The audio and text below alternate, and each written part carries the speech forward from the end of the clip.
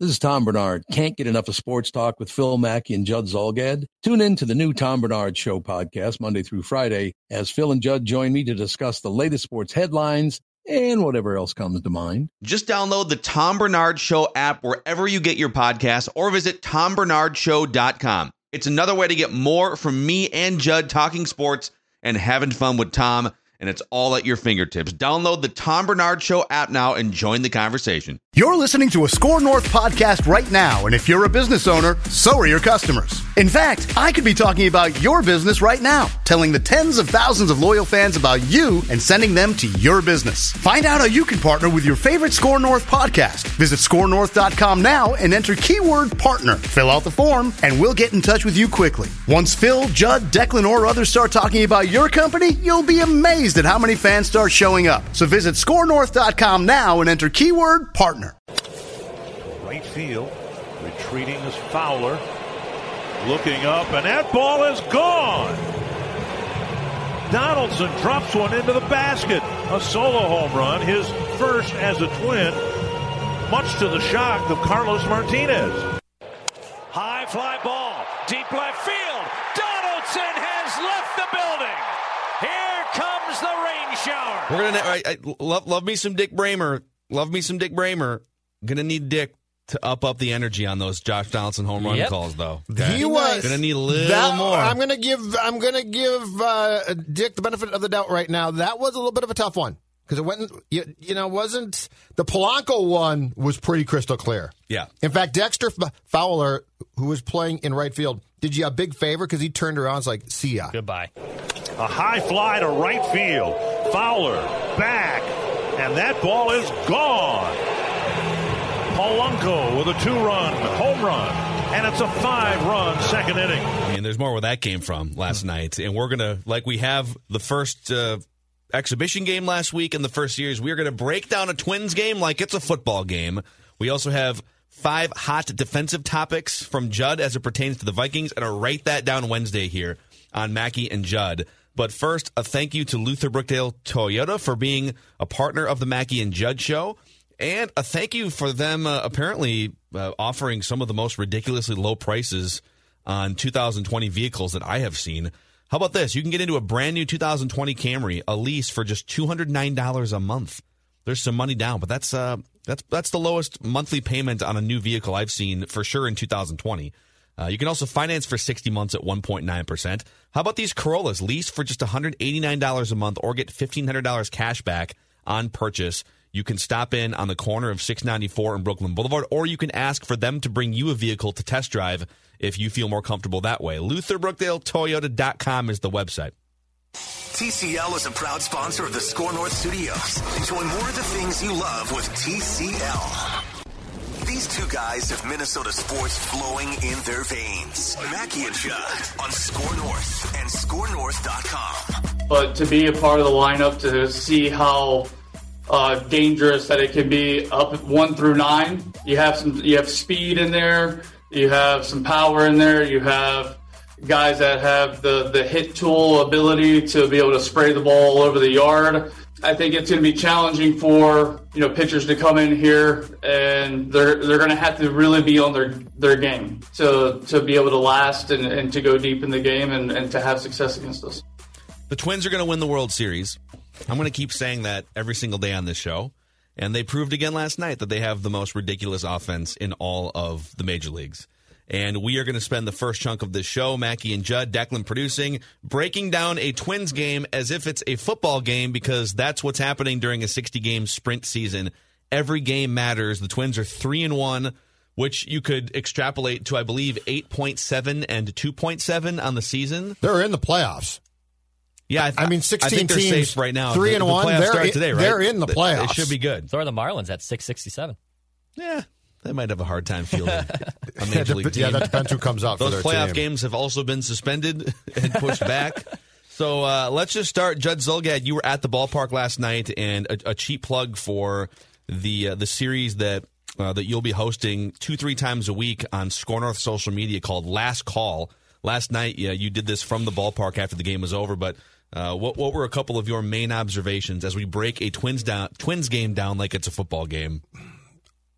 All right, my first one is Football. Is going to seem, well, it's going to seem a little bit odd, but it fits in perfect with the football perspective, and it's this. I've never been so happy to see a solo home run in my life as I was when Tommy Edmonds' long drive to center popped out of Byron Buxton's glove over the fence.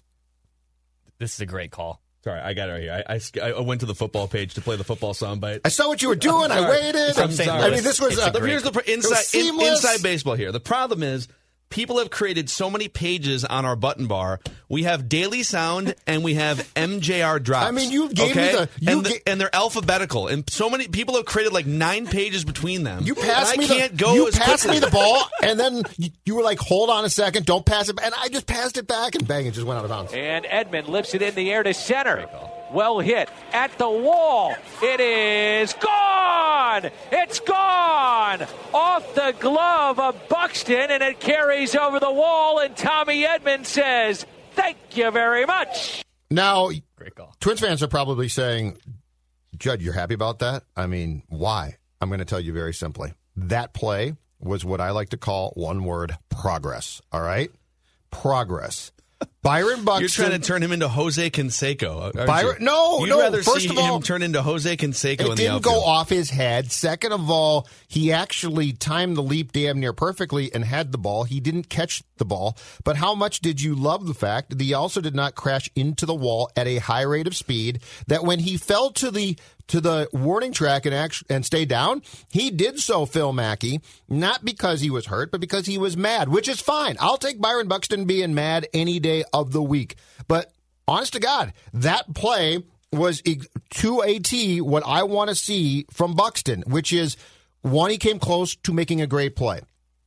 2, he came close to making a great play without initiating contact with the wall. Those are the type of things. And 2, very important point. It was 6-2. That home run, solo shot, made it 6-3. Big bleeping deal. I think that play from last night is an enormously big sign of the potential progress of Byron Buxton to be at least cognizant of the fact that if he goes into that wall at a high rate of speed, wall usually beats him.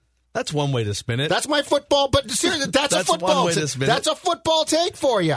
My spin, I'm breaking down a solo home run. My spin is, I saw a man paralyzed by the warning track and the fence, psyched out by coming within 10 feet of the fence. Good. Lost all of his bearings, and then embarrassingly allowed a ball to bounce off of him and over the fence for a home run that put the game within reach for the Cardinals. That's what I saw. I saw a man psyched out too many times running into the fence full speed. Are you telling me he's in the no man's middle ground right now playing outfield? Are you trying to tell me that you would have preferred to see him make that catch while colliding with the wall? Why does it have to be either? Why does it have to be he runs full speed into a fence or he freaks out 5 feet from the wall and allows a home run? Why can't he casually go back and just catch a fly ball, feeling out for the wall like every other center fielder does? Like, is there not a middle ground here? Perhaps there will be, but we are taking baby steps here. You know what? Your baby step is we're not reading right now? Home run. We're not reading that Byron Buxton's going to miss the next 4 to 6 weeks with a broken clavicle. You weren't thinking at all when Sergio Romo came in the game, and he's I love Sergio, but he's just like hanging sliders over the middle of the plate. There's a runner on base.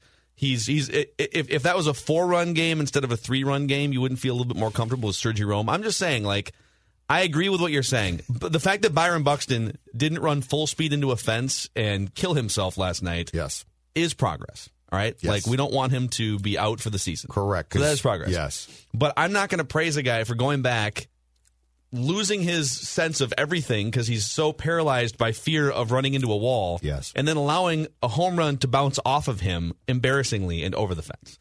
Like, you're praising him for something that I'm not ready to go that far. I'm praising him for taking a baby step and doing something that we've all urged him to do, and especially if it is a solo home run. Baseball has been played, I was going to say for 150 years, but let's just say like in the era that people hit home runs over fences. So like it's been played that way for like 110 years or so. Mm-hmm.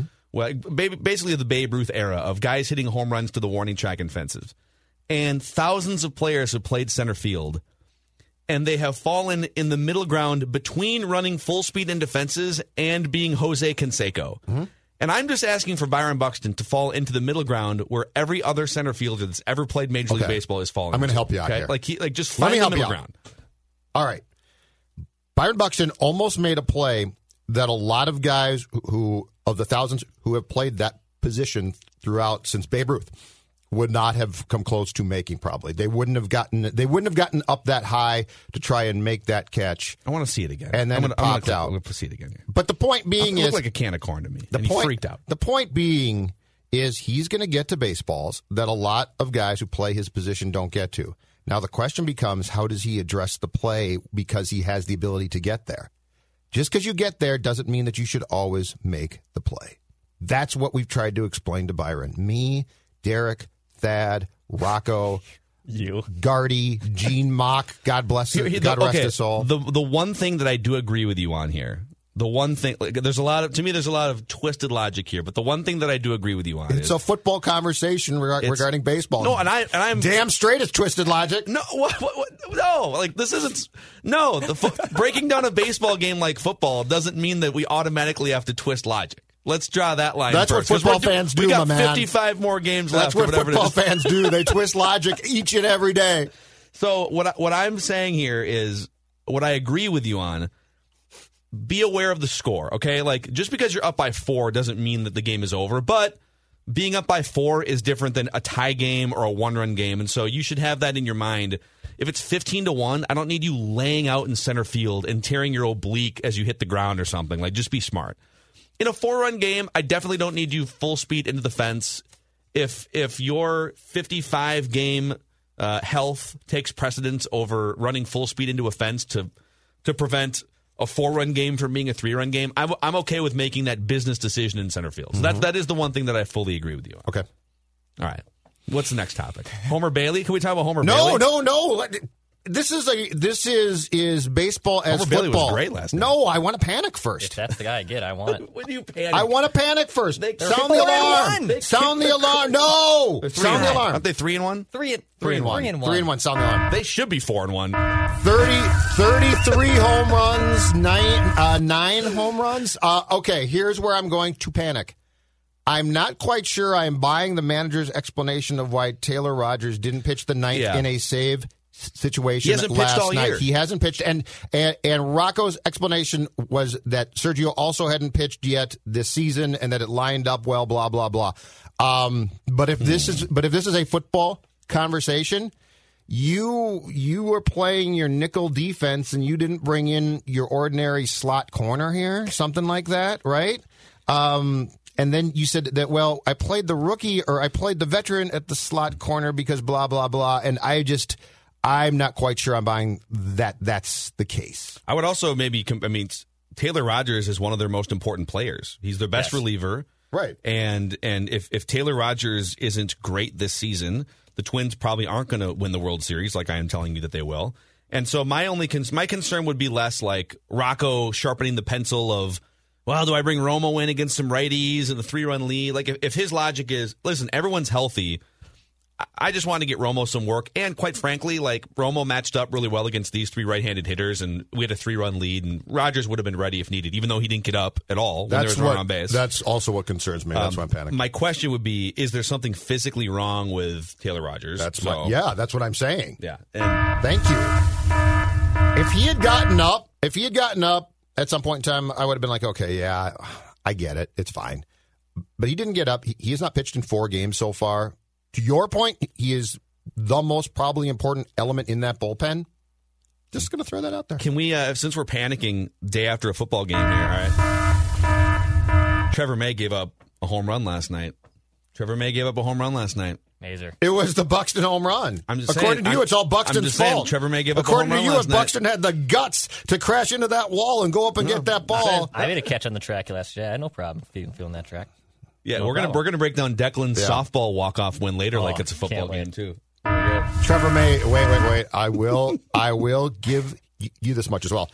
Was he thinking about video games on that long fly ball? 651-646-8255. He gave up a home run to start the 8th, but he also then struck out batters 3, 4, and 5. Yeah, I'm just kidding. Okay, so he was great. He looked great, and that should have been a can of corn fly ball. So I told Judd yesterday that, look, I know how good Taylor Rogers is. Okay, he's like arguably, in my opinion, a top 10 reliever in the American League. I truly believe that, and I want to see who else can get these jobs done. And I think the Twins had that game in control. So you're okay with Rogers not pitching in that game? I was totally okay with Rogers not pitching in that game. But Dex, the key here is to suspect you're not being told the truth and that something's wrong. That's what you have to... Rocco never tells you the truth.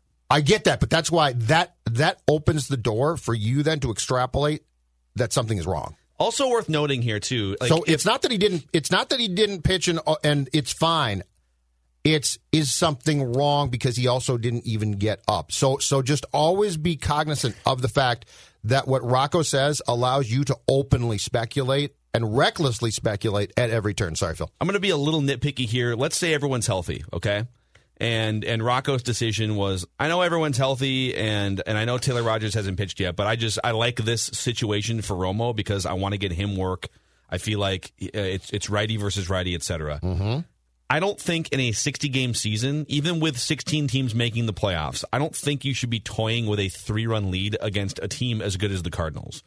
No. I think you should just look to put away games, period. And I don't think you should be bringing in your 4th best reliever in that spot, maybe 5th best reliever, because I think Clippard might be better than Romo, just because you want to get him some work. So that's my only nitpick. I think Rocco's a great manager, and I think Sergio Romo's a really good reliever. Well, that's why I'm concerned. But it felt a little bit unnecessary to risk in that situation, losing that ball game. To Declan's point, though, Rocco's not going to tell you if something is wrong, which is why I firmly believe, as we do this right now at 10:19 on Wednesday, that something might be wrong, and I'm very concerned, and the season's falling apart. And this was Baldelli on why he didn't use Taylor Rogers. Nothing is really changing from last year in any way. Raj is our guy. Raj is the guy we're going to lean on in very difficult circumstances when we need outs. He's the guy we're going to turn to. And it just so happens that it was circumstance tonight that he's not out there. I keep saying we expect to see him out there soon, but we want him pitching the innings that we would, call our most important innings. Like we're gonna look to him to do that. Today was kind of an odd set of circumstances, and that's the only reason he's not in the game. Yes, circumstance. Yeah, his elbow's about to fall off. Hey, I'm going to play for people watching this clip right now on the Mackey and Judd /Score North social channels here. I'm going to play for you the Trevor May moonshot that he allowed here. Oh boy! Actually, it was a can of corn. All right. Okay. Well, let's be the judge. Do you think this is? Yep. Let's break this down. I'll make it full screen for us here. Okay. Did Byron Buxton? Should he have had this? Let me scroll down and find the play button here. Good boomer. All right, here it is. All right, here's the ball in the air. Tommy Edman. Buxton goes back. Okay. Yep. Look at the fear. Look at the fear. Oh, he winces before he hits the fence. No. That's a man paralyzed by fear. Can we stop that on the track as he tips that ball? This is what I've been working with him on for months. Watch this. It's perfect, okay? What does he not do? The old Buxton goes into the wall at a much higher rate of speed, and he probably catches that. Look what you've done to him. You ruined him. No, I'm keeping him healthy. You ruined my buck. Look at you this screenshot. You guys told me to keep him healthy. Look at this screenshot. Look at this is a man paralyzed by fear of the 403 sign. You know why? Because he should be. You know who's broken more bones and caused him more problems? The 403 sign. That play is ideal. The old buck goes back to the wall. He's going, smashes into the wall. He makes the catch. It's a great catch. And right now, we are talking about and having a long conversation about, is it Kepler for the next month in center? Can you play Jake Cave more? My God, has Jake Cave become Babe Ruth during his time against the White Sox? His head is spinning. No, this is baseball is football. I'm thrilled. I'm absolutely thrilled. Head is spinning. Buck was not Xavier Rhodes last night. He got up. Okay? Yeah. No, Buck wasn't Xavier Rhodes in that he got up not faking an injury. That's what you mean. Wow. All right? Whoa. But Buck was Xavier Rhodes in that he turned a very makeable play into a 3-ring circus and allowed points on the board. And Buck postgame said it's Harrison Smith's fault. I thought he had it. Yes. I thought I had help over the top. I thought I was getting safety help. All right, continuing breaking down a baseball game like it's a football game. For as bad as Homer Bailey looked against the Cubs in an exhibition batting practice session at Wrigley Field last week, he looked really good. And I think what we saw last night, so it was 5 innings. He allowed 6 base runners in 5 innings, only the 2-run home run. And they pulled him after 80 pitches, 5 innings. They pulled him before a third trip through the order, basically. This is exactly what you're hoping to get out of Homer Bailey. If he gives you a bunch of outings just like this, it winds up being great for the Twins. I'm skeptical that he's going to do this every time. I think what we saw last night is the peak of Homer Bailey's 35-year-old capabilities in 2020. So, like, if he can do that on a regular basis, the bullpen has to get the other 4 innings worth of outs, and the Twins would sign up for it. What's the Martin Perez timetable on Bailey? Because that's my question. Because they do, look, these guys, in some cases, they get their hands on pitching. And I really firmly believe that in some cases, they sort of just fix it, right? Mm-hmm. And so that car can run for 2 years, maybe 3 years. Then there's the Martin Perez's, who you're like, okay, we're going to take this jalopy and we're going to get X amount of starts or X amount of months. And we're smart enough to know that at some point in time, the good days are going to end probably fairly quickly. What's your best guess about what the shelf life, what the gas tank says on Homer Bailey's gauges? So they're very similar in that the Twins saw these guys 4 years in a row, with 5 ERA, 6 ERA, just kind of on the scrap heap. And they identified something in their pitch repertoire. They said, you know what, this one pitch that you kind of have been tinkering with or throwing, if we double down on that pitch, you're going to be a much better pitcher. And actually, it was the Oakland A's that discovered this last year, and I think it was the split change that Homer Bailey is throwing. And they did a great job on the broadcast last night, which, quick side note, the Twins and FSN did a magnificent job last night. The pregame was amazing. Nice. The video, like the intro where they had all the Twins legends, talking to the camera about the 60th anniversary and then throwing the ball off screen, then another guy would catch it. I mean, it was awesome. It was cool. So Martin Perez, for him, it was the cutter, and his cut fastball was very Mariano Rivera-like for like the first month and a half in 2019. He was really good. He was. For the first couple months of 2019. It's just those two names it's sort of weird. And for Homer Bailey, it's this split change, and they showed a couple great close-ups where he's holding it like a split-fingered fastball, and I think he's sort of like palming it like a changeup too. I'd have to go see the grip on it, but he hung one to somebody last night. I think he hung one to like Carpenter or something. And it was 85 miles an hour, and it was right down the middle, belt high. But there was so much velocity and movement reduced from the pitch that the batter swung and missed. And it was one of those like, okay, if you can throw that pitch and get a swing and a miss up in the zone, that's what you want to see. So Martin Perez for the Twins last year, he entered the starting rotation in the middle of April after 3 relief outings. And he was really, really good until basically middle of June. And then all of a sudden, the wheels came off. He had a couple okay starts in June and July, but the big crooked numbers, a 6 earned run outing, 4, those started in June. So for him, it was like 7 or 8 starts, and then the league caught up to the one pitch that he had been tinkering with. So in that case, if you can get like 7 or 8 good starts out of Homer Bailey in a 60-game season, totally worth it. Totally worth it. Can you get him? So if you do that, I believe that you would be very close to, if not get him to Pineda, which would absolutely be fine. Yeah, because Pineda's out for what? Is it 38 days or something? It was going to be like 39, and now it's 30. It was shaved off by 3 because they counted the Yankees playoff games as time served on the suspension.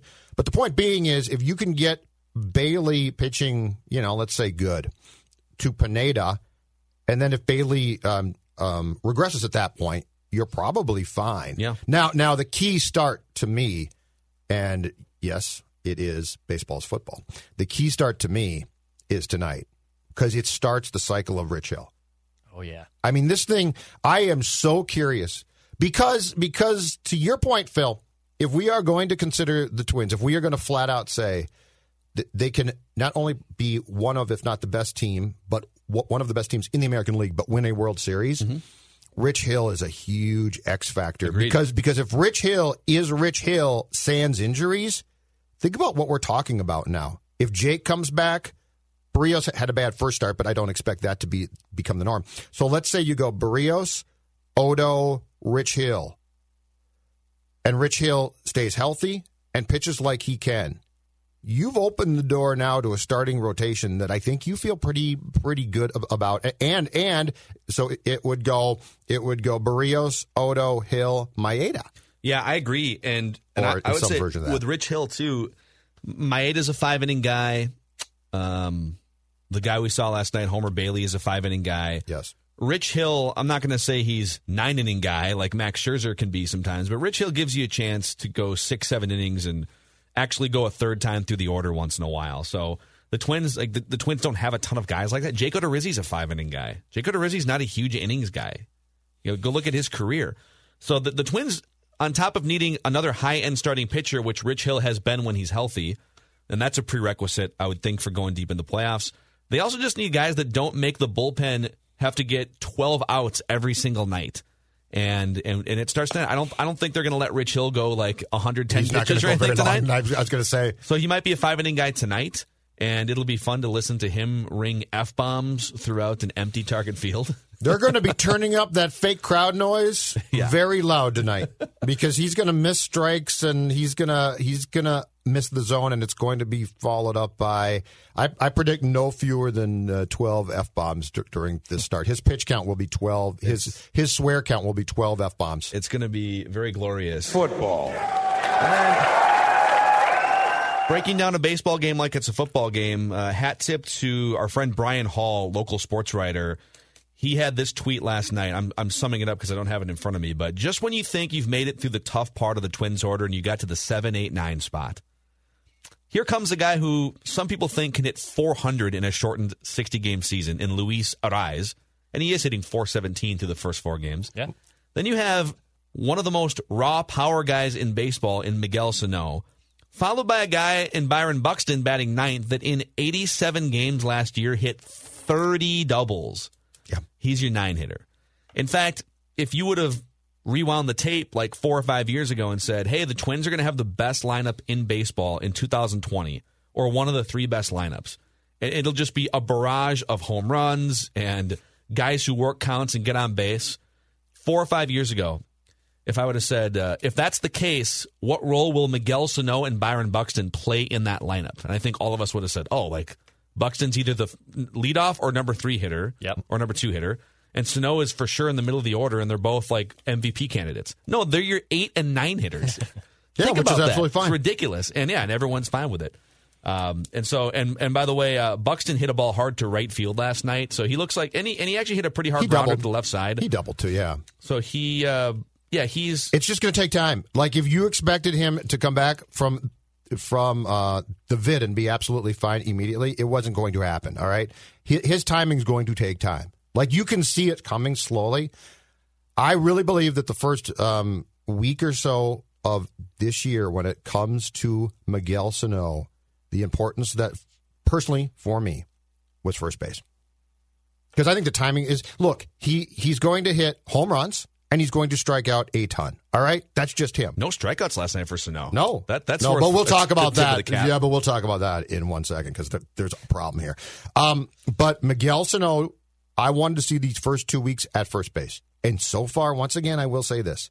He looks competent, very competent. And that's all. I was really afraid that we were going to be watching a guy who by this point had made at least 2 or 3 just sort of bad mistakes, and we haven't seen that. I would say the number one thing to watch at first base for Sano, because this is something that doesn't really get tracked, or you don't lose credit, like you don't get an error, you don't really lose credit when you don't make these plays, but how well can he scoop errant throws? Yeah. Because Jorge Polanco has been known to be a little bit erratic with his throwing. I don't think Donaldson is, but Donaldson's going to make some plays off balance, and he's going to throw some one-hoppers over there on plays that Sano at third base wouldn't even have a chance to make, and it's up to the first baseman to scoop that and make it an out. Mm-hmm. And like you get docked credit in some of these metrics like defensive runs saved or UZR, so that will show up on your scorecard for those, but you're not going to see like your fielding percentage dip if you don't scoop a tough throw from shortstop. But fielding percentage is very important. God. Don't belittle fielding percentage. But you can save runs and you can save other guys from committing errors by being a good scooper at first base. So that's something to keep an eye on with Sano if you want to go really inside ball. Baseball as football. New idea called I Can't Tolerate This, okay? Because each game, in football it's 16 games, I can't tolerate Kirk Cousins throwing a bad pick, right? Last night's award for I can't tolerate this, Mitch Garver. Mitch, you struck out 3 times. 0 for 4. Dude, you are in Josh Donaldson's back pocket trying to learn how to hit, and you struck out swinging twice and looking once. I can't tolerate this. You were praising him on the thing for hanging out with Donaldson and picking his brain yesterday. I know, but it's baseball, it's football, so it changes. I don't know what to do. That was baseball is baseball. Because baseball, 0 for 4 with 3 strikeouts happens in baseball. It's even the best hitters. But this is a 60-game not in a 60-game season, it doesn't. This is baseball as football. No, it doesn't. In this alternate reality, when it happens, we panic. I mean, Mitch, if you want to turn into Christian Ponder, do it on your own time. Wow. Mitch Garver batting only 200 after 4 games. Should he be benched? Sound it. Should he be benched? Sound it. Should he sit for a couple games? Football. Anyway, that's my... Can't wait for the tweets after I this can't episode. tolerate this.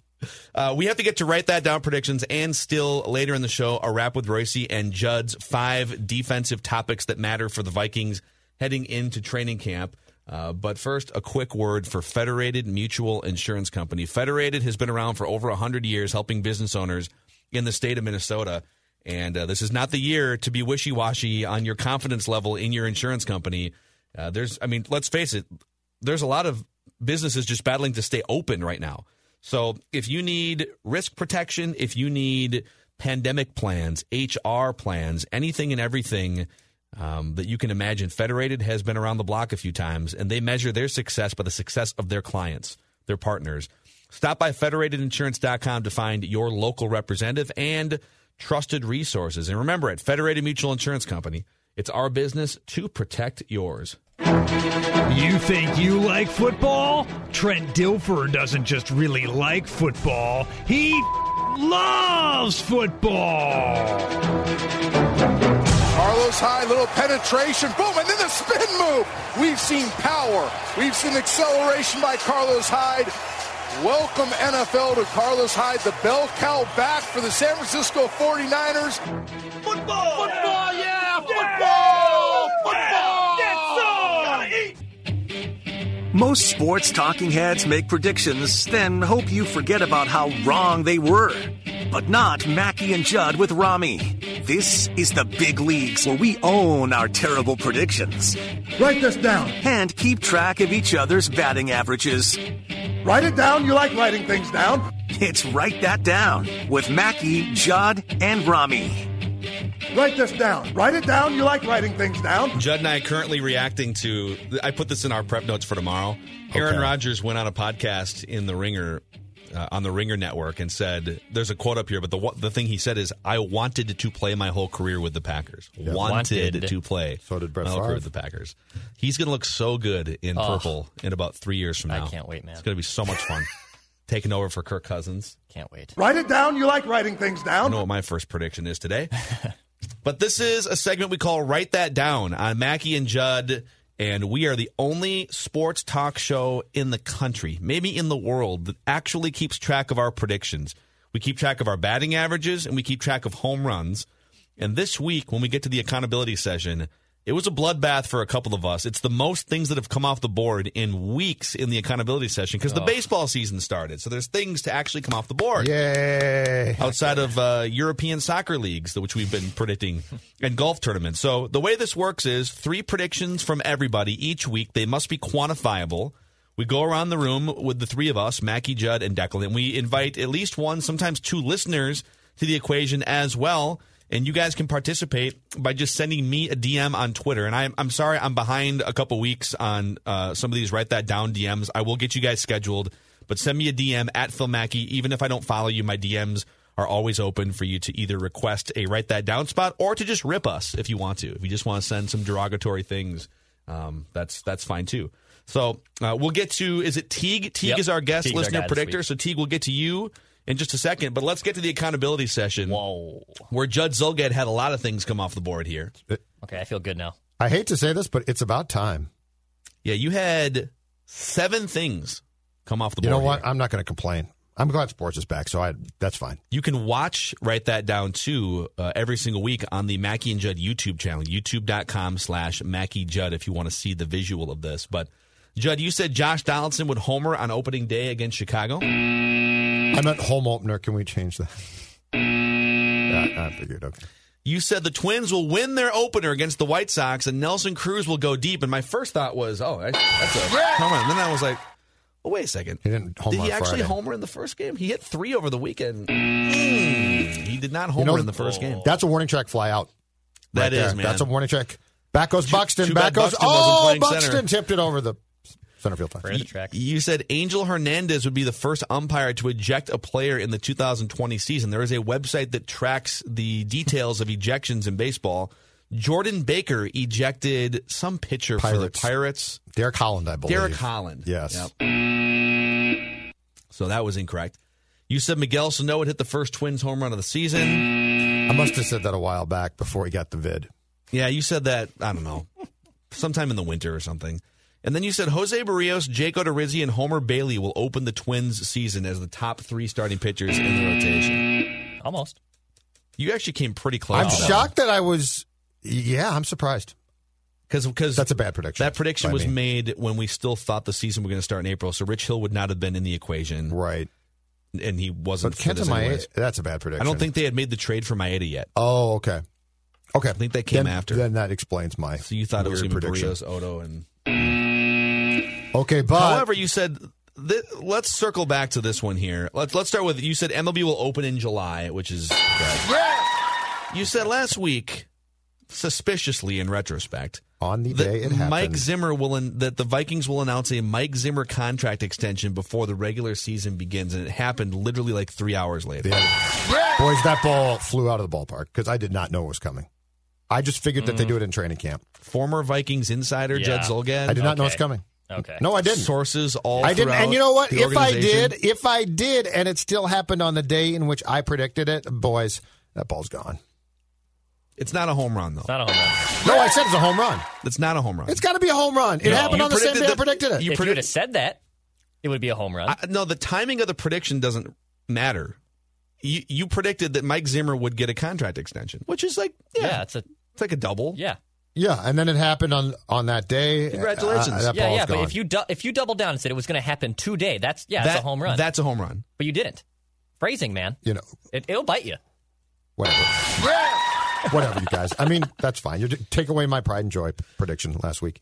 I was accused on Twitter of knowing it was coming, and I will tell you I did not know it was coming. I think I just got bumped out of Yeah, our. I think you're out of our Wi-Fi just crapped out here. I'll try to get back on here, but for the audio audience, Jonathan Harrison said Eddie Rosario will be traded by opening day, and Josh Donaldson will take the number 20 jersey from him. That's not a bad prediction. Not bad job, Bob. He also said the Twins will make a trade for even more starting pitching by opening day, and Rami will like the trade because Rami did not like the Maeda acquisition. He didn't like the Rich Hill Doesn't like a lot or of things. Bailey. Yeah. And they did not make that trade. Manny Hill said Tom Thibodeau will be the next Knicks head coach. That is a round tripper for Manny Hill right there. He Manny. said that before there was any real speculation. Way to go, Manny. I thought Judd had that call, too. I don't remember. I don't know if Judd. We can go back through, but I'll look. I know Manny Good did for for Manny. sure. I'll look right And now. that is Manny's first home run of the season, and write that down. That's pretty impressive. Rami said, anti-Rob Manfred Rami said, Rob Manfred will not be the Major League Baseball commissioner by opening day 2020. He predicted that when we thought opening day was still going to be like March 28th. So he even got 3 or 4 extra months for Rob Manfred to get his comeuppance and to get fired. And Rob worked to get fired, and he still couldn't. Yes. We actually have to, speaking of like the Astros stuff, we have to get at some point to the Joe Kelly. Joe Kelly just decided, I'm going to throw at the heads of Astros players last night. And then people were It was offended. amazing. It was, very bizarre. So we have to get to that. And then let's see here. I had a few things come off the board. It was mostly a bloodbath. I said former golfer Eric Van Rooyen will finish top 5 in the 3M Open. I think he was second to last after the first day. Oh. And that's nice. And then things didn't really get better from there. He missed the cut, so he came nowhere near finishing that high. What else did I predict here? The Twins will sweep the White Sox in the opening series. Took 2 out of 3. And Eddie Rosario will not give up number 20 before opening day, and Josh Donaldson will express some annoyance, either himself or sources. And that didn't really do I don't that. think he expressed any annoyance. No. Unfortunately. Yep. All right, listener predictors and Declan. I'm going to try and bring this. Screen. Can we add that to the stream there? There we go. For the viewers. Okay. Braden said Barrios will go 7 innings with at least 10 strikeouts in his opener. Ben H. said by opening day, the Twins will acquire at least 3 starting pitchers, which was correct. Oh. It's a parlay. At least one of them will be a 2019 Twin. Correct. Jake Odorizzi. At least one will be an all-star in their career. Correct. I think Maeda or Odorizzi was an all-star at one point, so he had all those correct. And at least one of them will get an average annual value of $20 million or more. Odorizzi was just under $20 million. When was that prediction made? Yeah. Long ago. I don't remember. But that's not correct. Okay. And let's see. Josh, so the listeners actually had a pretty good week because Josh said the Twins will win the opening series against the White Sox. And that they would, not only they would win the series, they'd win the opener not hitting more than 2 home runs. They only hit the 2 home runs. Okay. Max Kepler. Sam said Major League Baseball will play the 2020 season. And that is as much of a layup, I think, as you can get. Let's get to Declan's bloodbath here. Dude. How bad is it? This is what we call regression to the mean. In The BABIP was too high. This is what we call... All right, Mitch Garver, let's find out what happened to you. You know, legendary Minnesotan and former Twin Dave Winfield used to say... St. Paul Central graduate, too. They're not slumps. He never called them slumps. They are periods of statistical adjustment. Yeah. Declan Goff has gone through a period of statistical adjustment. We went to the same high school, yeah. You said Matthew Wolff will finish top 10 in 3M Open. He finished 12th. He was 14 under. Was 4th when he finished the round. Everyone was... I was so upset at that one. Excuses. That's what I'm hearing, Phil. I agree. Can't disagree. All right, whatever. See if I can join the stream again here. My internet's being great. Hey, you're back. Hey. Taylor Good Rogers. to see you back, Phil. Thank you. Taylor Rogers will pick up 2 saves in the opening series against the White Sox. We're 4 games in. He hasn't even pitched yet. Woof. Yeah, and I'm worried. That's a woof. I have no problem eating that. That's a woof. You said Byron. Thanks. You said Byron Buxton will play on opening day. You also said Jose Barrios will be the Twins' opening day starter. He will pitch at least 6 innings, and he will strike out at least 6 batters. One of those was good, but 2 out of those 3 things did not happen. No. You said if the baseball season does return, Trevor Bauer will boycott the season. Did you see what Trevor Bauer did in his first start for the Reds this season? He boycotted the batters. Or he made them boycott. He struck out 13 batters in 6 innings. How much pitching has Cleveland turned out? Bieber's great, Savale, Bauer now in Cincinnati. Yeah, I love how they got rid of all these amazing pitchers. Kluber's hurt, though. Yep, but Bieber has just become the best of all of them, apparently. Yes. And he's ridiculous. Coming to town this weekend. So, Declan, that was So, Declan took an 0 for 5? It was a rough week for the deck man. That was an 0 for 5 on the week, and so here are the batting averages. Judd Zulgad is the new batting average leader. 417 with 1 home run. The crowd's going crazy. There we go. I got the averages back up. They're just the piped-in crowd noise right now, off the charts for me. Declan Goff lost 100 points on his average. He's down to 407. That's not bad. Regressing hard. Rami Makloff down to 390 with 1 home run. I'm down to 342, but I actually gained 100 points on the batting average leader.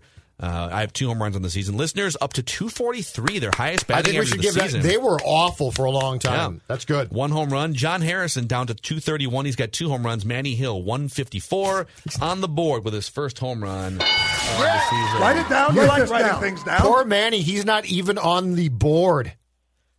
For what? You put up the current stats? Oh, he is. Zulgad, Goff, Makloff, Mackey. It's just underneath. If Declan took to write that down. I thought you left him off. No, he's underneath there. Okay, all right. That's good. There we go. There, Manny Hill. There it is. All right. All right, let's get to our guest listener predictor here. Teague, what's going on, man? Thanks for coming on the show. Hey, thanks for having me. Are you ready to swing for the fences, or are you going to look for seeing eye singles today and write that down? I'll let you guys be the judge of that. I went for a little theme here, so I'll let you guys be the judge if these are bombs or singles. Okay. Write it down. You like writing things down. Well, we'll start with Teague. He'll make one prediction, then Judd, Declan, Phil, and then around 3 different times. So Teague, fire away. All right. So my theme is the comparison between the 2006 Twins, my favorite Twins team of all time, and the 2020 Twins. Okay. So in 2006, our primary third baseman was Nick Punto. Punto played in 135 games, and he had 28 extra base hits. I predict that Josh Donaldson will have more extra base hits in 2020 than Punto did in 2006. Okay. All right. I like it.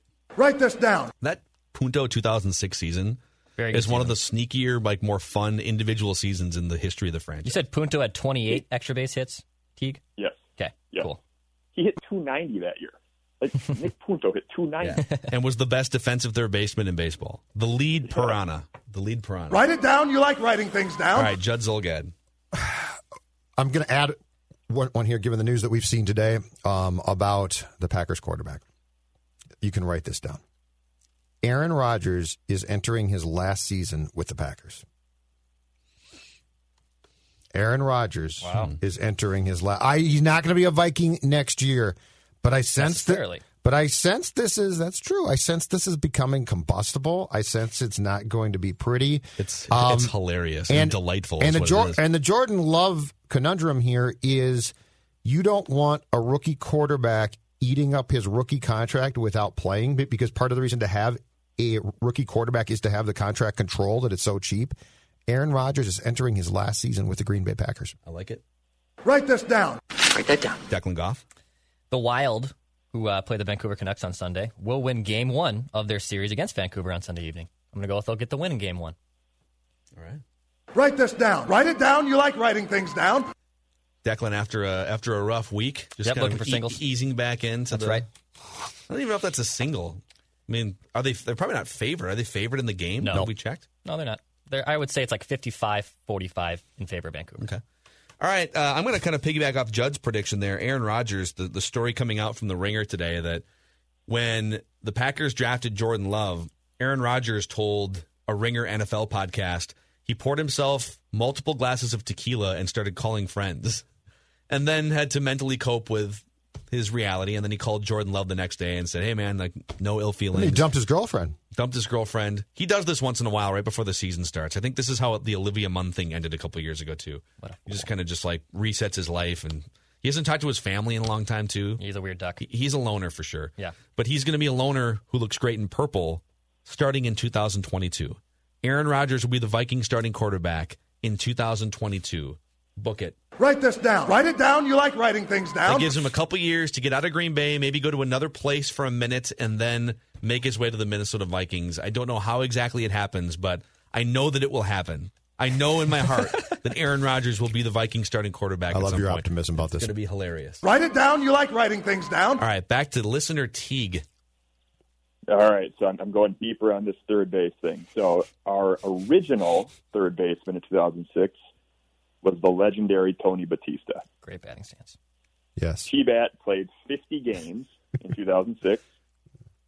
Donaldson will play more games in 2020 than T-Bat in 06. I like this. I like bringing some of these obscure Twins third basemen from the Ron Gardenhire era into the mix here. There's a whole string of third. You predicted what? I also predict Donaldson will not run out a ground ball all the way down to the fence tonight. Write this down. Write it down. You like writing things down. All right, back to Judd Zulgad. All right, to go back to Game 1 of the qualifying round series between the Wild and Vancouver in Edmonton on Sunday, Joel Eriksson Ek will score a goal in that game. So he's going to be the Wild's most important shutdown center as far as a checking line goes.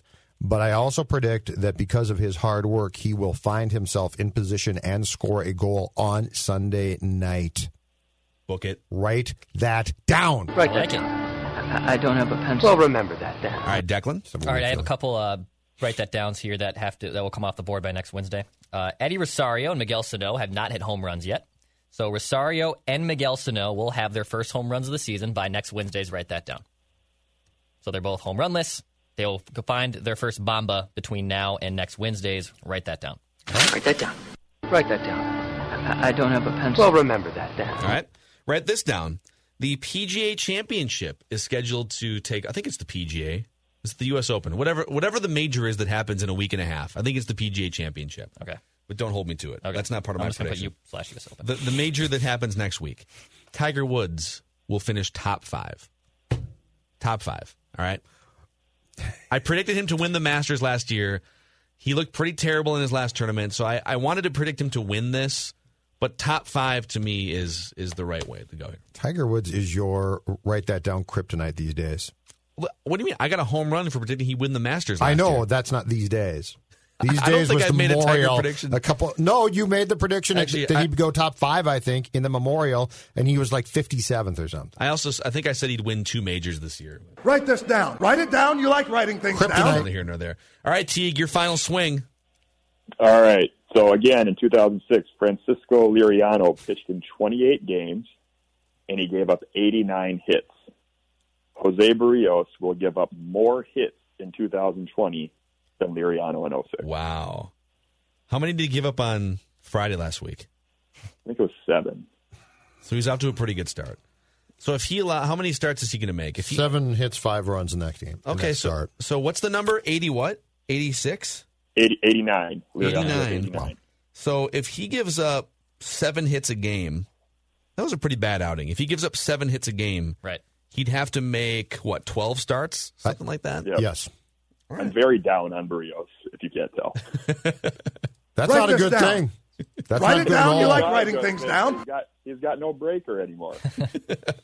All right, Teague, we appreciate you coming on and taking your swings and going back and comparing to the Ron Gardenhire era Twins. Since you have this massive platform and audience, would you like to thank anyone in your life that got you to this point? I'd like to thank all my friends who gave me so many great suggestions, a lot of WWE suggestions. I decided to stick with the Twins lane, but this is fantastic. Listen, Thanks for having me. I mean, we could go slightly outside the parameters here. If you'd like to make one additional prediction, it has to be a WWE prediction if you're gonna do it. What do you got for me, Teague? Okay, all right. Write it down. You like writing things down. The Rock knows how you feel about pie. Big E is the Universal Champion by SummerSlam. Whoa, dude. Okay. I haven't watched enough Raw or SmackDown in the last few months to know if that's a home run or a single, but is he in contention? Well, the New Day is like they're all singles now because Xavier's hurt, Kofi's going out, so we got some upside here. That's a grand slam, I think. Write this down. Wow, that's a huge prediction. So that's huge. By SummerSlam, that's huge. Can I get at SummerSlam potentially? yeah, I would say you get through the end of SummerSlam. By the end of By the end of SummerSlam. Okay. Because anything can happen at the summer's biggest party. Yeah, I want anything can happen. Yeah. All right, Teague, we appreciate you coming on, man. Thanks for listening. Party. Thanks for making predictions. Thanks, Teague. Thanks, Bye. fellas. All right, back to Judd Zulgad here. Write this down. Oh, that was a good one. All right, my final write that down prediction for this Wednesday. Each MLB team will not, the key word here is not, end the season having played the same amount of regular season games. So not everybody is going to get to 60. I feel like you can predict whatever you want, but the Marlins are already having 7 games displaced, basically. Okay, right? Or 5. How about this then? More than one MLB team. Okay. So there will be another team that has an outbreak or something goes wrong. So the Marlins and at least one other team. So more than one MLB team will not end the season having played the same amount of regular season games. That's fair. Because, I don't know how they're going to make up the 5 for the Marlins at this point. They're not going to – I don't think they're just going to, travel to a city for one day. So Write this down. Write it down. You like writing things down. It's a long shot. All right, Dex, your final prediction of the week. Yeah, by next Wednesday again for next write that down. No Twins starting pitcher will complete 7 innings. No starting pitcher will complete 7 innings by next Wednesday's write that down. Complete 7 innings. I buy that. Write this down. I think Barrios is going to. In fact, write it down. You like writing things down. Barrios, here's my final prediction. Jose Barrios will go at least 7 full innings in his next start. They won't let him. What do you mean? If he's at 75 pitches? They're not going to let him. They just don't. It's this early season. Let's be cautious. 7 innings is not that. If you're no, listen, dude, I'm not talking from my perspective. I'd have him go 7. You're gonna. That's great. You're gonna keep your pitchers to 73 pitches, and then your bullpen's gonna be worn out by the time you get to August. Fire Rocco. What is happening here? I'm just kidding. I love Rocco. Very Zim-like. Tyler Clippard's good, man. He's got good stuff. I like Tyler Clippard. Tyler Clippard makes me uncomfortable to watch. He got just a lot looks of like Nathan. he's straining and he's fidgety, but he's really good. He's a reliable reliever. He was a nice pickup. Write this down. Write it down. You like writing things down. Positivity from you for the first time in this. That's not true. I gave a lot. I praised Byron Buxton for screwing up. Praise. I praised him. He didn't get hurt. For turning into Jose Canseco at the fence. That is Ball your went off his head. Write That Down session for the week. And you can always get in the mix. If you want to be a guest listener predictor, just hit me up. Slide into my Twitter DMs at Phil Mackey. Even if I'm not following you, you can always send a DM. The DMs are open. So we have to wrap with Royce, but just real quick here. Judd Zulgad, I think we should go right into your 5 defensive topics that matter for the Minnesota Vikings. Okay. So Judd yesterday unveiled his 5. At first he used the word issues, 5 offensive issues, and then we had a semantical debate about the word issue being negative. Mm-hmm. And so are these 5 defensive issues or 5 defensive topics? I've changed it again for this one. I'm now calling them storylines. These are 5 storylines. You like that? And here's the thing. So full disclosure, I had this written yesterday, all right? And just about set to publish. And then we find out, I believe in the early afternoon, that Michael Pierce, the Vikings nose tackle who signed that 3-year, $27 million free agent contract, had opted out, all right? So I had to go back and redo it because Pierce was a storyline, and now he still is, but he becomes a far different one. So my addition, the lead to the piece that I wrote for this at scorenorth.com is on Pierce opting out and who might replace him. We talked about this on the podcast yesterday. Armin Watts is a candidate, Jaleel Johnson. All right. So off of that now, I've got 5 storylines, okay? All right, so here we go. 5 storylines. We'll fire up a little NFL Films music here, and Judd Zulgad will take us on a tour. Bring it on. By the way, for timing purposes, we have about 12 minutes to get the 5 storylines in. I don't want Judd's keys to go rogue here and spend 9 minutes on the first one. No, this is easy. This is easy. Okay, cool. Storyline number 1. New look on the sidelines? That's the headline. Okay, so when Zimmer got the job here in 2014, he hired George Edwards as his defensive coordinator and Jerry Gray, longtime, very successful defensive backs coach, to handle the secondary, all right? They were all together as a trio, much like a group, through 2019. And now George is in Dallas with Mike McCarthy, and Jerry is in Green Bay, coaching the defensive backs for Matt LaFleur and the Packers. The Vikings have made some interesting changes. The co-defensive coordinators, and I'll go quickly here, are Mike's son Adam and Andre Patterson, who will still continue to handle the linebackers and defensive line respectively. But the interesting storyline here is the man that was hired to assist Zim as a senior defensive assistant, Dom Capers. 32 years in coaching, head coach of the Texans and Panthers at one time, Phil Mackey. Defensive coordinator of the Packers when they won the Super Bowl, and he did that job from 2009 to 2017. He was in Jacksonville last year, but we all know he's a 3-4 guy. The storyline being, did Zim spend the offseason talking to Dom, trying to cherry-pick ideas for 3-4? Change on the sideline. Yeah, do you think this leads to an actual structural change in any way to the Vikings defense? Because ordinarily by now we would have figured that out through minicamp and training. We don't know, right? Like they would have unveiled that to the media at OTAs in May or something. But we haven't seen anything. I don't think that this means a structural change that's going to jump off the page at us. I think it means definite tweaks and ideas are going to be incorporated that probably weren't previously, and ideas incorporated that we might not pick up on immediately, but that opposing offenses will, and is going to cause them some problems. So, all right, here's another question for you.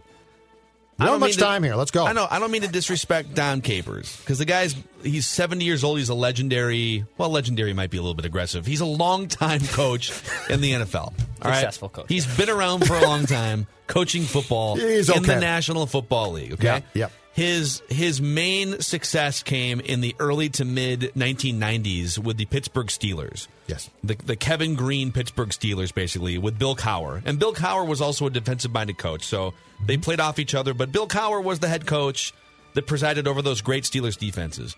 So since then, okay, Dom Capers went to Carolina as the head coach in the mid-90s, and then he's kind of bounced between head coach of Carolina, Houston. He was defensive coordinator, Jacksonville, Miami, Green Bay, et cetera, et cetera. In terms of yardage defenses, these are the ranks the last 10 years. Let's just go last 10 years, okay? Sure. Yardage, 32nd, 11th, 25th, 15th, 15th, 22nd, and 22nd. That's with Green Bay. A couple nice years in a Super Bowl at the beginning of the Green Bay run. But before that, You've got a 20th, a 27th, a 32nd, a 30th with Miami and Houston. I'm just saying, like, outside of a couple years in Green Bay 10 years ago, his defenses haven't exactly been cream of the crop. Right? It's been a while for old Dom Capers. Yes. Just going to throw that out there. The headline was, new look on the sidelines. Sorry. Not improvement is coming. All right, that's fair. That's storyline 1. All right, storyline 2 is a big deal, probably going to be, I would guess, the focus if and when we get to watch training camp, and certainly if and when the regular season starts, competition at the cornerbacks. Rhodes is gone, which is fine. Trey Waynes is gone. Your nickel corner Alexander is gone. Mike Hughes is going to come in and get a job. Now, the question is, can he, for the first time in his 3-year career now, stay healthy? Does Jeff Gladney grab the other starting corner job? Cameron Dantzler, who starts at nickel corner.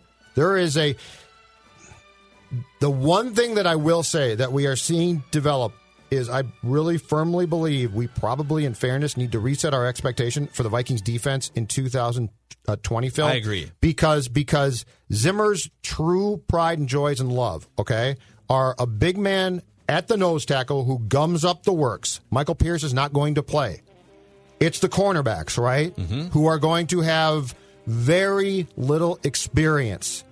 I don't know how this defense is going to look. What I do know is the starting point for what Mike ordinarily values is not going to be there or anywhere close. And go through that schedule and the litany of quarterbacks, and you tell me that this is going to work for sure. I can't tell you that. It would be an unbelievable coaching job by Mike Zimmer and all of the defensive coaches that we talked about in the first talking point. So I don't, going into 2017-18, the expectation was top 3 defense. Hey, you've had multiple years to build this. You've got all kinds of veterans at key positions. I think the expectation for this year going in is, can you get to be a top 10 defense again at some point? I don't think you're going to come out of the gate all cylinders, full And are you go. going to stop the run now? I mean, Shamar Stephen and Armin Watts or Jalil Johnson? Yeah. I mean, that's dicey now. It is. It is. Talking point number 3. Replacing Everson Griffin. Yeah, exactly what Zim said Saturday. I'd love to have him back, didn't he? He said that. I'd love to have him back. And then I believe it was Ian Rappaport subsequently reported on Monday or Tuesday that Griffin was talking to a few teams. He is still not signed, and one of those teams is the Green Bay Packers. But if he's gone, here's the question. He came back last year after he had off-the-field problems in 2018, and he was second on this team to Danielle Hunter with 8 sacks. He's gone now. How does that potentially impact Danielle at left end? Does Danielle play some right end now? I'm going to butcher his name, but Ifedi is it? Adenabo. Thank you very much. Say it very quickly. Adenabo. Yep. Ifedi Adenabo. He was drafted by the Vikings in the 7th round in 2017. Got released, had stops in Cleveland, Arizona, and came back here and finished 3rd on the team. Played in all 16 games as a backup last year, 7 sacks. Yeah. So perhaps this is Zim's next project, and perhaps he's going to turn into a great player. I don't know. But you just have to wonder with how weird things have been. Replacing Griffin, or as Phil Mackey said, are you? Maybe not. Storyline 3. There's more. By the way, more to come on that on Purple Daily, the podcast too. We're going to dive in. I've got a couple things to throw at you, Everson Griffin related, on Purple Daily later on today. Or if you're listening to this, it's probably already posted. Apple, Spotify, and ScoreNorth.com. Okay. Storyline number 4 as we go through the defensive storylines for the Vikings going into training camp 2020. I can't believe I'm doing this, but I'm going to. I'm going to bring the Dom Capers topic back up. I'm going to bring it a little bit full circle, and I'm going to bring it to the one guy that I think it could impact positively. I've said this 1,000 times before, so I'm probably going to look like a moron for saying it again, but headline, blitzing from Barr. Look up Google Dom Capers, and it says 2 things. The 2 things that came up immediately are 3-4 defense and blitzing linebackers, all right? And hair that looks like he may have skinned a raccoon. He's 70 years old, okay? Can you cut him some bleeping slack? Just shave your head, man. So Barr was about to sign with the Jets before 2019, got cold feet, and came back on a 5-year, $67.5 million contract to the Vikings. He then proceeded to have 1.5 sacks in 14 games. And I realize his job is not to rush the quarterback consistently, but you'd like to see more, right?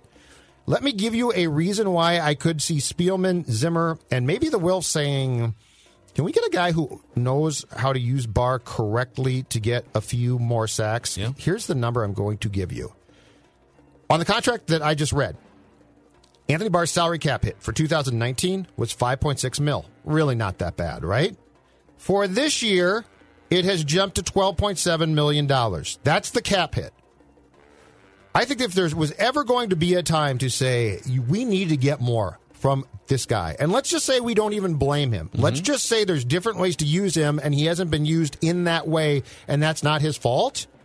This would be the year. And so I guess my question is, was Dom Capers brought in not only to pick his brain for overall defensive philosophies and things that Mike could use in his scheme, but especially to say, what are we not doing with Anthony Barr, who's going to be a huge salary cap hit that's going to allow us to get more, at least for this year? Yeah, valid questions, and I just don't. The Dom Capers edition, I guess on one hand, you could just want smart, longtime coaches to be in the room and providing feedback for you. So, like, Mike Zimmer has certainly done that before without drastic changes. But the other way to go about it is the way that you just mentioned, which is he's coming in for a specific reason, whether it's to change a scheme or to get more out of a player. And I hope it's the latter. I mean, if it's, listen, Dom, we don't need your scheme. We don't need your 32nd ranked Packers defense. We don't really want to know much about. Yeah, we certainly don't need those Packers defenses that got carved up by the Bears and the Lions for the last 3 years of his run there. Right. What can we do differently with Anthony Barr would be a great place to start with Dom Capers. And that brings us to number one. Actually, it's 5. It's 5, and sorry. I got to 5, and I lost track if we were counting up or down. So the Pierce story, or the Pierce thing became the lead, but it's important. So I got to 5, and I was sort of just done. So I just said, safety net? Their safeties are paid a ton, okay? Wow. Their safeties are going to, between Harrison Smith and Anthony Harris, they are going to need as much as possible. Those are two very good players, but just to know how much those guys are going to eat of your cap room, it's a combined $22.2 million. That is huge.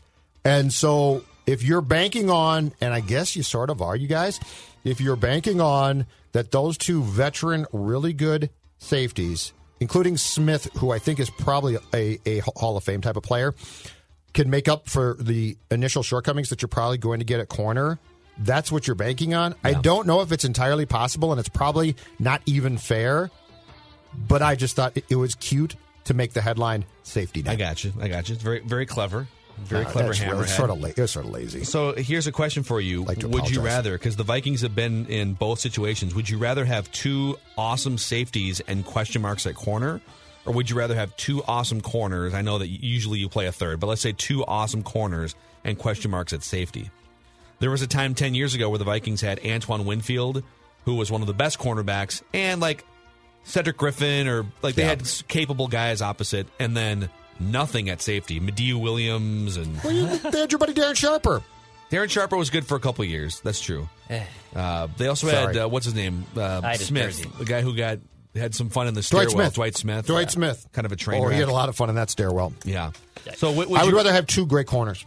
Corners to me are safeties can be used, especially in today's game, differently, and they can be extremely effective. And Smith is a great player. But if you're telling me that I can have two corners that on every game day I can send out and they can shut guys down, or one guy can just shut guys down, that's huge. I'll take the two outstanding. Heck, I'll take 1.5 really good safeties or corners and have two good, serviceable, but not great, if that's the correct assessment, safeties.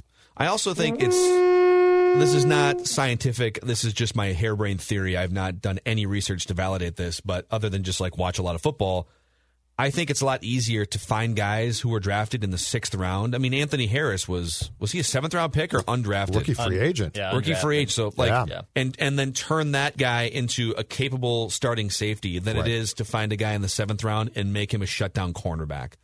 You look at a lot of the top cornerbacks, and guess what? A lot of them are first-round picks. Yes, exactly right. It's one of those positions. So, all right, those are Judd's 5 pressing Vikings defensive storylines. It was 6, but the 5th one that I officially had was sort of weak, so I'd like to apologize for that. It's okay. It's okay. There'll be more storylines to talk about. Go read them. ScoreNorth.com. You can also find daily Vikings conversations as part of our other podcast and YouTube show. It's called Purple Daily, and you can find that on Apple, Spotify, and ScoreNorth.com. Let's wrap with Royce.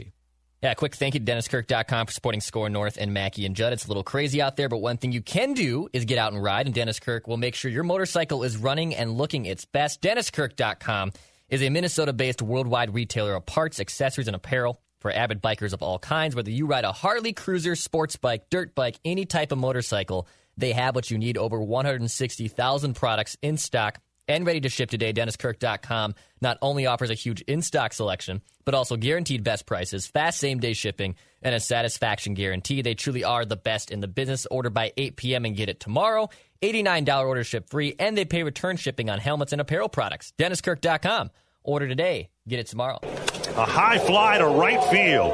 Fowler back, and that ball is gone.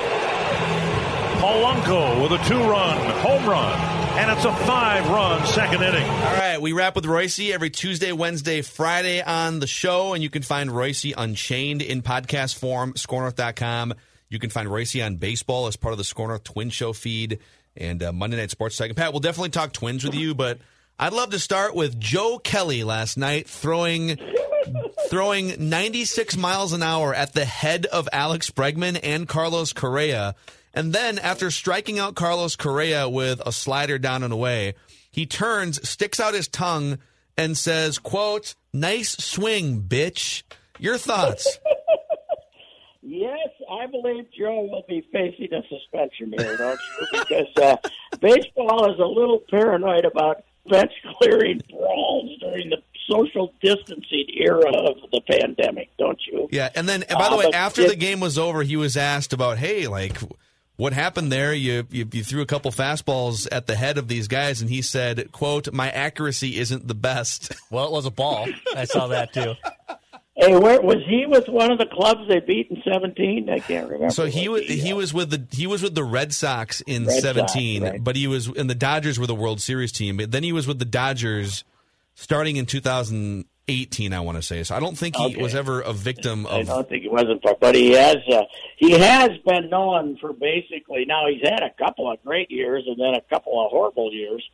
But he has been known for wasting one of the great arms of all time, right? I mean, he can throw 100 when he wants to, and he's got a good breaking ball.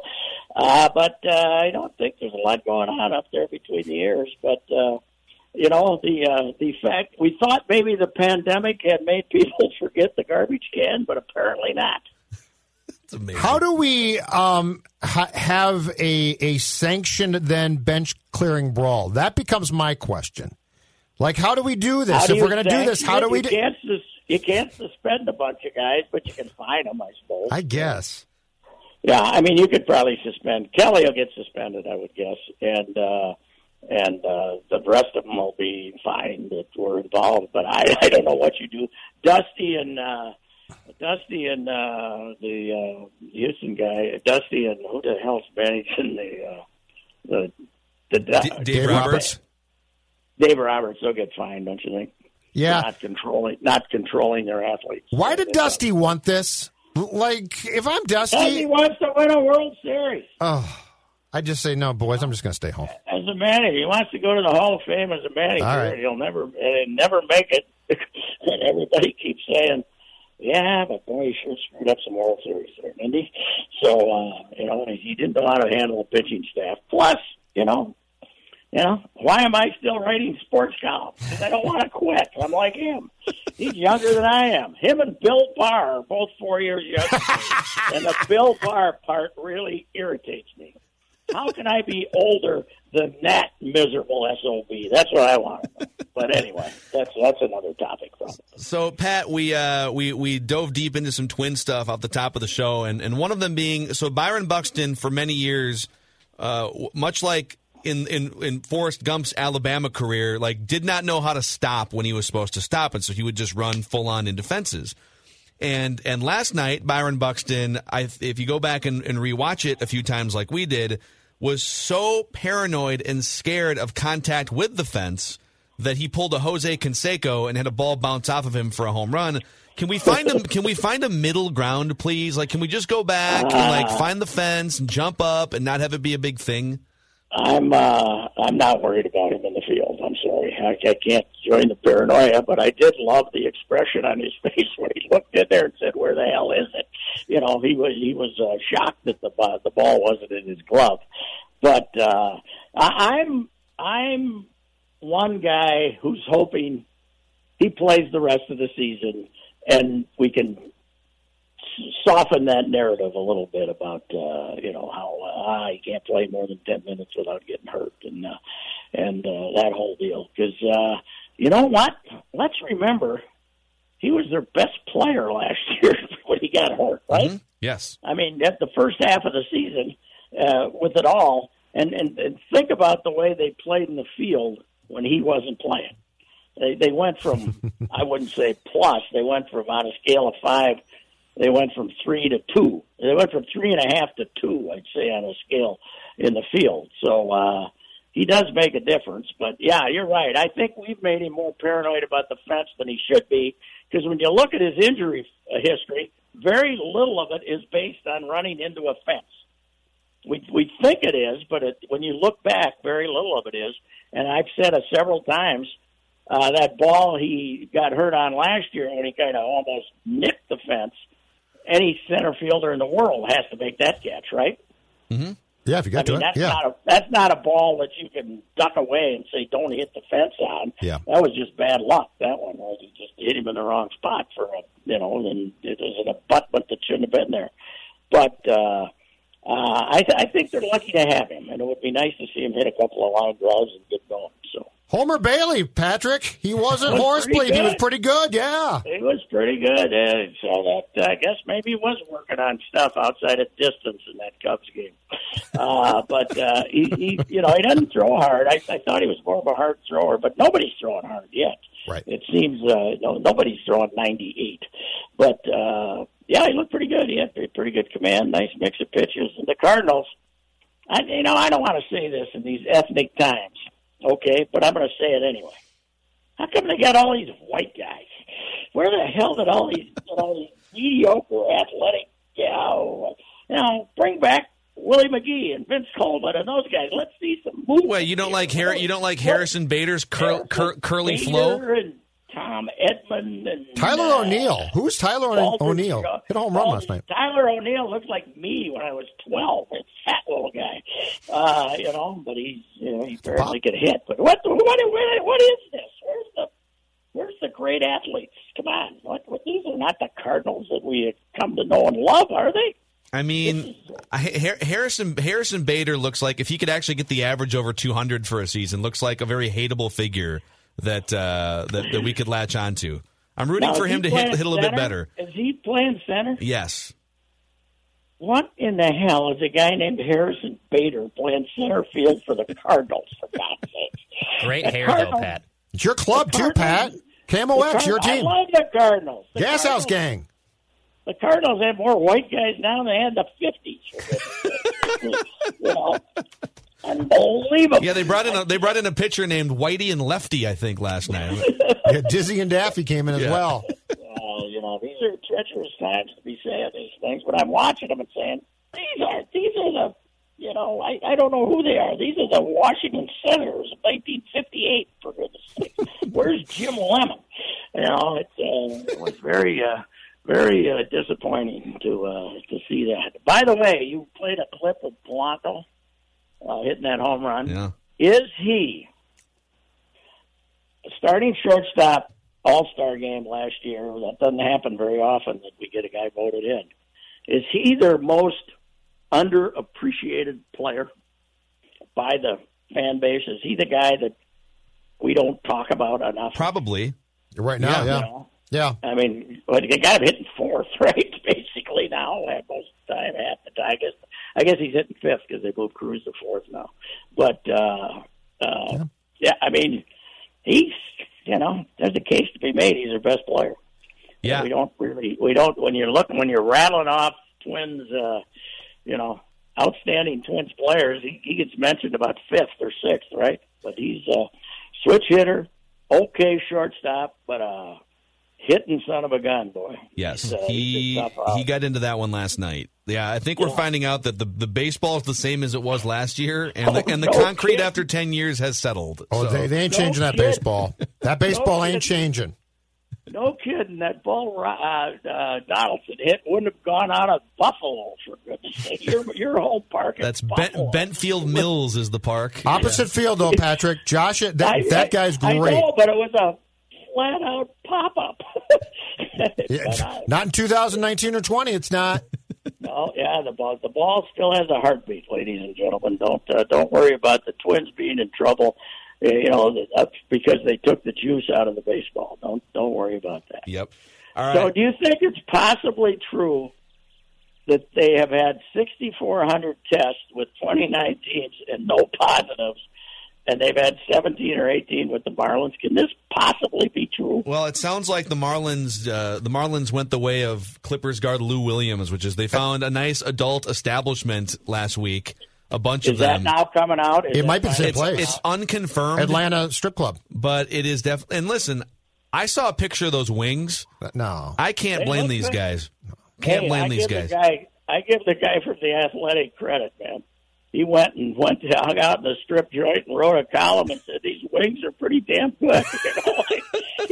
I don't know who it was. It must be one of their Atlanta guys, but it was pretty damn good. That would have been... Boy, I wish I had that idea. I would have flown to Atlanta to go to that place to write that thing. That would have been great. You at the ball game tonight there, Judd? Yes, sir. I'm going back. Rich Hill, man. Got to see Rich Hill pitch. Very curious. I'll see you there. I'll be there. They're letting me in. Okay. Here's the one thing. I don't think that you're going to care, but here's the one thing that you are going to find. The loud Royce commentary is going to be heard by everybody, including some players. So if Rich Hill gives up 3 runs and you say, this guy sucks, I love that. Rich Hill is going to hear you. I told you the great Fraley story, the late, great Jerry Fraley story, when he was covering the Braves when they were on TBS and they were horrible, Yeah. One September game, and Bruce Benedict, the catcher, said to him, what were you guys laughing about up there in the press box in the 8th inning? It was like 1,500 people there. He said, what were you guys laughing about in the 8th inning? I think Fraley said you. Yeah, you guys. Amazing. All right, Jen. All right, Pat. See you tonight. We'll talk Bye. to you later. That's Rapping with Royce. He's going to, that voice will carry you through the entire ballpark. It's going to be hilarious. Pat, even in a full ballpark setting, you can still hear in the press box, you can hear things because it's all kind of close quarters. And he doesn't care at all. He will just say things. I was sitting next to him last year, and I never got to experience that before last year, but Kyle Gibson, I think, was on the mound and was being typical nibby Kyle Gibson and was throwing 80 pitches through 4, and he just let out the loudest, "You suck!" As I was just sitting right next to me. Oh my god! And obviously everyone knew it was Royce, but I was like, "Oh, so that's the new normal." And I wish I could say that. That'd be great. So hilarious. But God bless Pat. He will not alter how he goes about things because there are no fans. Yeah. So the players are going to hear it. Amazing. All right. Well, the Twins are on their way to their 3rd World Championship in franchise history, and we are here every day documenting it. 4th. Are you counting a Senators championship? No, 65, 87. 65, they got beat. Oh, I thought you were just saying a World Series. No. You're saying a championship. I thought you were just going World Series. Just to be clear, my battle cry is not the Twins will win the American League pennant. My battle cry is the Twins are winning the World Series this season. Okay, so you are. Okay, all right. And it's on the record and write that down. Don't let 4 games, large sample size. Don't let that affect you. It's a large sample size in 2020. Large enough for me. All right, we'll talk about we'll break down a baseball game like it's a football game again on tomorrow's show, and we appreciate all of you hanging out with us on Mackie and Judd. Plus, Action Movie Rewind in 48 hours.